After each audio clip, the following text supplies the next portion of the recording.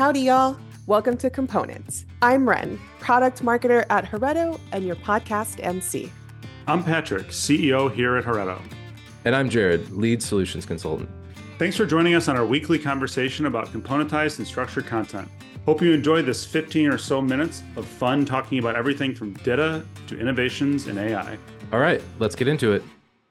I try to keep the soil tilled for insults coming my way, and it turns out throughout life I've done a really good job. So a long time ago, more than 25 years ago, when I was a freshman in college, we had a required writing course. Every single college freshman had to take it. There was no getting out of it. You take the university writing course, deal with it. It was a 10-person seminar, and because we had 1,200 freshmen, 5,000 undergraduates, they had to set up, 100 or 120 sections of this course from hell. And so what happened was that they employed every single graduate student, near as I can tell, in the university, and told each one of them that they had to teach a section of this terrible thing. So I got stuck. I'm sorry, this is very triggering for me. This is very triggering. Oh, you're going to get more triggered, Jared, because I'm about to invoke a philosopher for the first and only time. Oh, gosh. Yeah. So I get stuck in this university writing course, which that particular grad student, who I think was in English, but I'm not sure, maybe it was philosophy, called The Structure of Scientific Revolution. Yeah, English, philosophy, whatever. They're probably the same thing. Could have been either. I was a freshman. What do I know? Was that supposed to be the triggering part? Because he did it. No, I'm not there yet. All right. So I take The Structure of Scientific Revolution. It was probably 9 a.m., but it felt like 8 a.m. It was some terrible morning class, and it was awful, and I didn't want to be there. And so the thing is that we read a bunch of stuff that I don't remember, and we had to write a bunch of essays that I don't remember. But what I do remember is that we were made to read the Kant book that was about paradigm shifts, which is in fact called The Structure of Scientific Revolution. And the general gist of it is that nothing changes until everything changes all at once. So you go along with a particular philosophy. Now, he was talking about science and, like the theory of the solid atom or something like that, which hangs in there until a better theory comes along, and then everybody kind of resists it, and then they all jump all at once. And that's the paradigm shift. And what's upsetting to me is that this stupid class that may or may not have been philosophy has been the most relevant class that I took in my entire college career for what I ended up doing. And I did not like that book, but it has been very relevant. Also, I think I've caused Jared pain because I'm pretty sure I butchered the general thesis. That's okay. Kant's miserable to read. I feel like Sarah came to fight today. She is ready to take y'all on, and she has done so in the first 20 minutes to both of you. What have y'all done to Sarah? If you guys think this is abnormal, you don't know Sarah. I've been sitting in demos and being well behaved all week. This is what happens. Easy with the well-behaved part, Sarah. I've watched your reactions. I was very well behaved. I got a fantastic eye roll and groan out of Sarah with one of my jokes. It was great. It wasn't really a joke per se. It was fantastic. And there were words, and then he paused. Yeah, that's a joke. That's a joke in Jared's book. But what happened? They came back the next day and they're like, yeah, we've used that. It was good. They used it. Made an impression. All right. So anyway, Patrick, to your point, to yank this approximately back onto topic, you do tend to get a lot of pushback, right? You come in and say, hey, look at this cool new thing, which is obviously superior to how we've been doing things and obviously better. And what's going to happen is that absolutely everybody's going to say, no, thank you. And then you're going to push and push and push and push. And then all of a sudden you're going to look back and 5 years went by and everybody's doing the thing. Yeah, it's that really is the history of the content space, is that it just takes longer than you expect. Yeah. And it's funny because it does feel like a lot of the industry lives a little bit in the rearview mirror, right? It's like, I feel like they're how am I saying this? I'm not going to get this right. But you have to. Yeah, I guess that's true.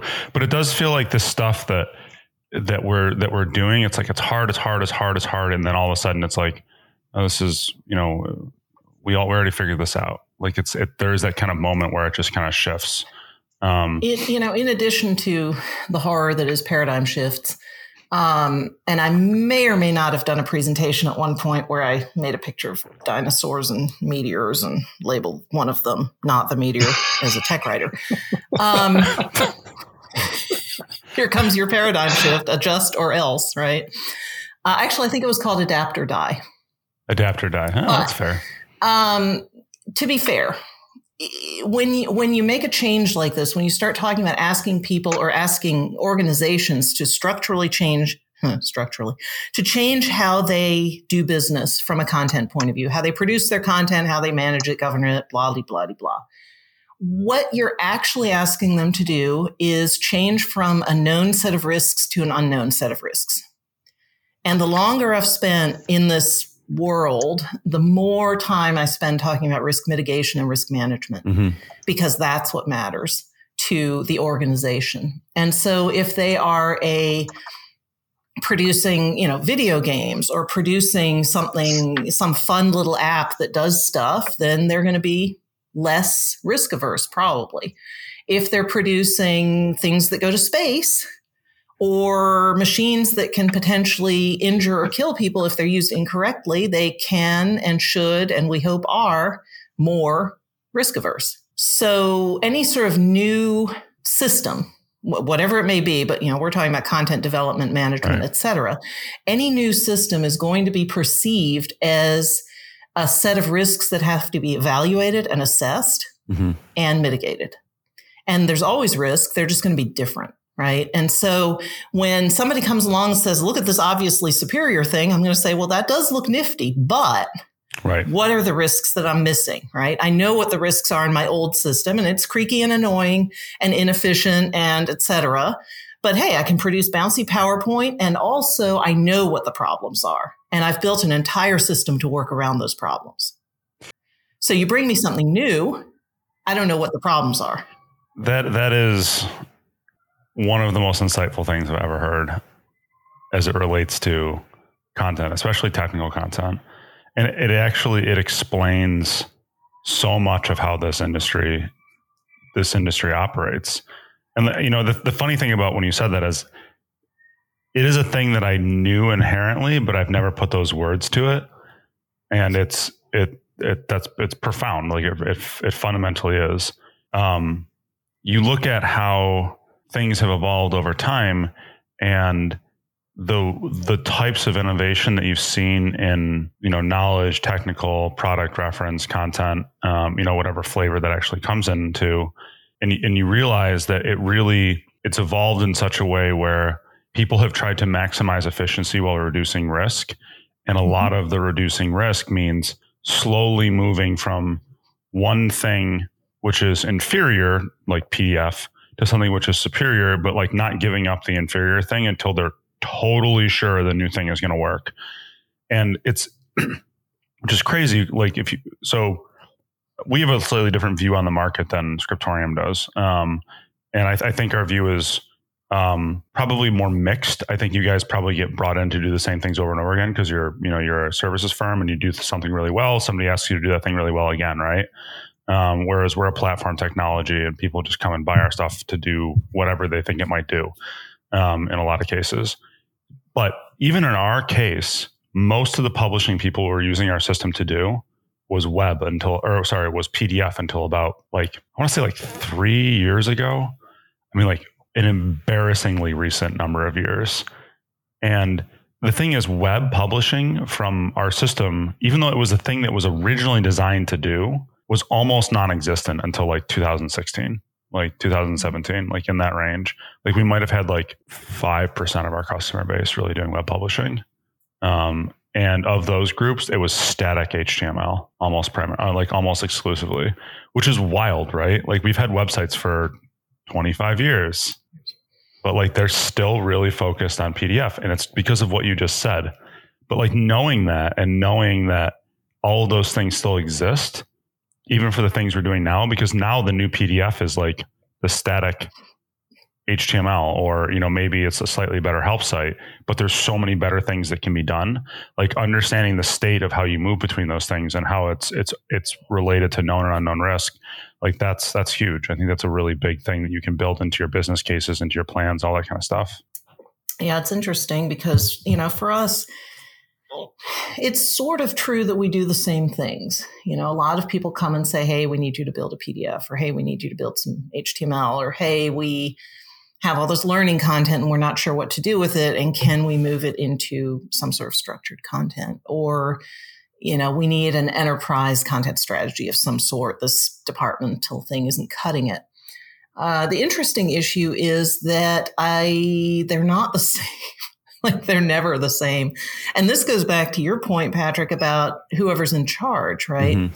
The question is, it always comes down to the people and how those people operate and what the politics and the culture of that organization are. And they're always different. So we sort of, I don't want to say we profile our customers. That sounds really bad. You know, we're not the FBI and they're not criminals. However, most of them. We do look at this, you know, we look at like who's in charge and how clear is it who's funding this thing. And again, what's the risk profile? And there's risk profile for the content. So like, oh, it's pharmaceuticals and it's FDA regulated. That's a risk, or that's a constraint, really. So you can look at the content type and get a decent idea of how risk averse the company is going to be. But then you also have to look at the company itself and the personalities, because you're going to have, within a given industry, you're going to have a very wide range of how aggressive they are, how fast they want to move, or anything like that. So all that ridiculous stuff about early adopters and, you know, the hype curve and all these kinds of things are actually really, really helpful when we're trying to figure out what is the best solution for this company from a technical point of view, but also what is the most feasible solution for them, given their constraints of, you know, industry and risk and funding and size and scalability and any number of other things. So you can kind of, you know, if I get an email from somebody saying, hey, can you talk to us about whatever, I can take a pretty good swag at what they're going to be like based on just a, you know, 20-second Google of their website and who they are. But until we meet the people, we don't really know what it's going to be.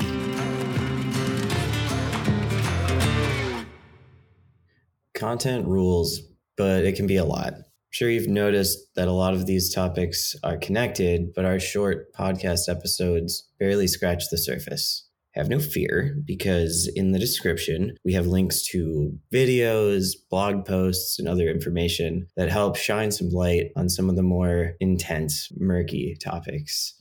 In no time, you're going to have a little bit better idea about structured content and enterprise content strategy.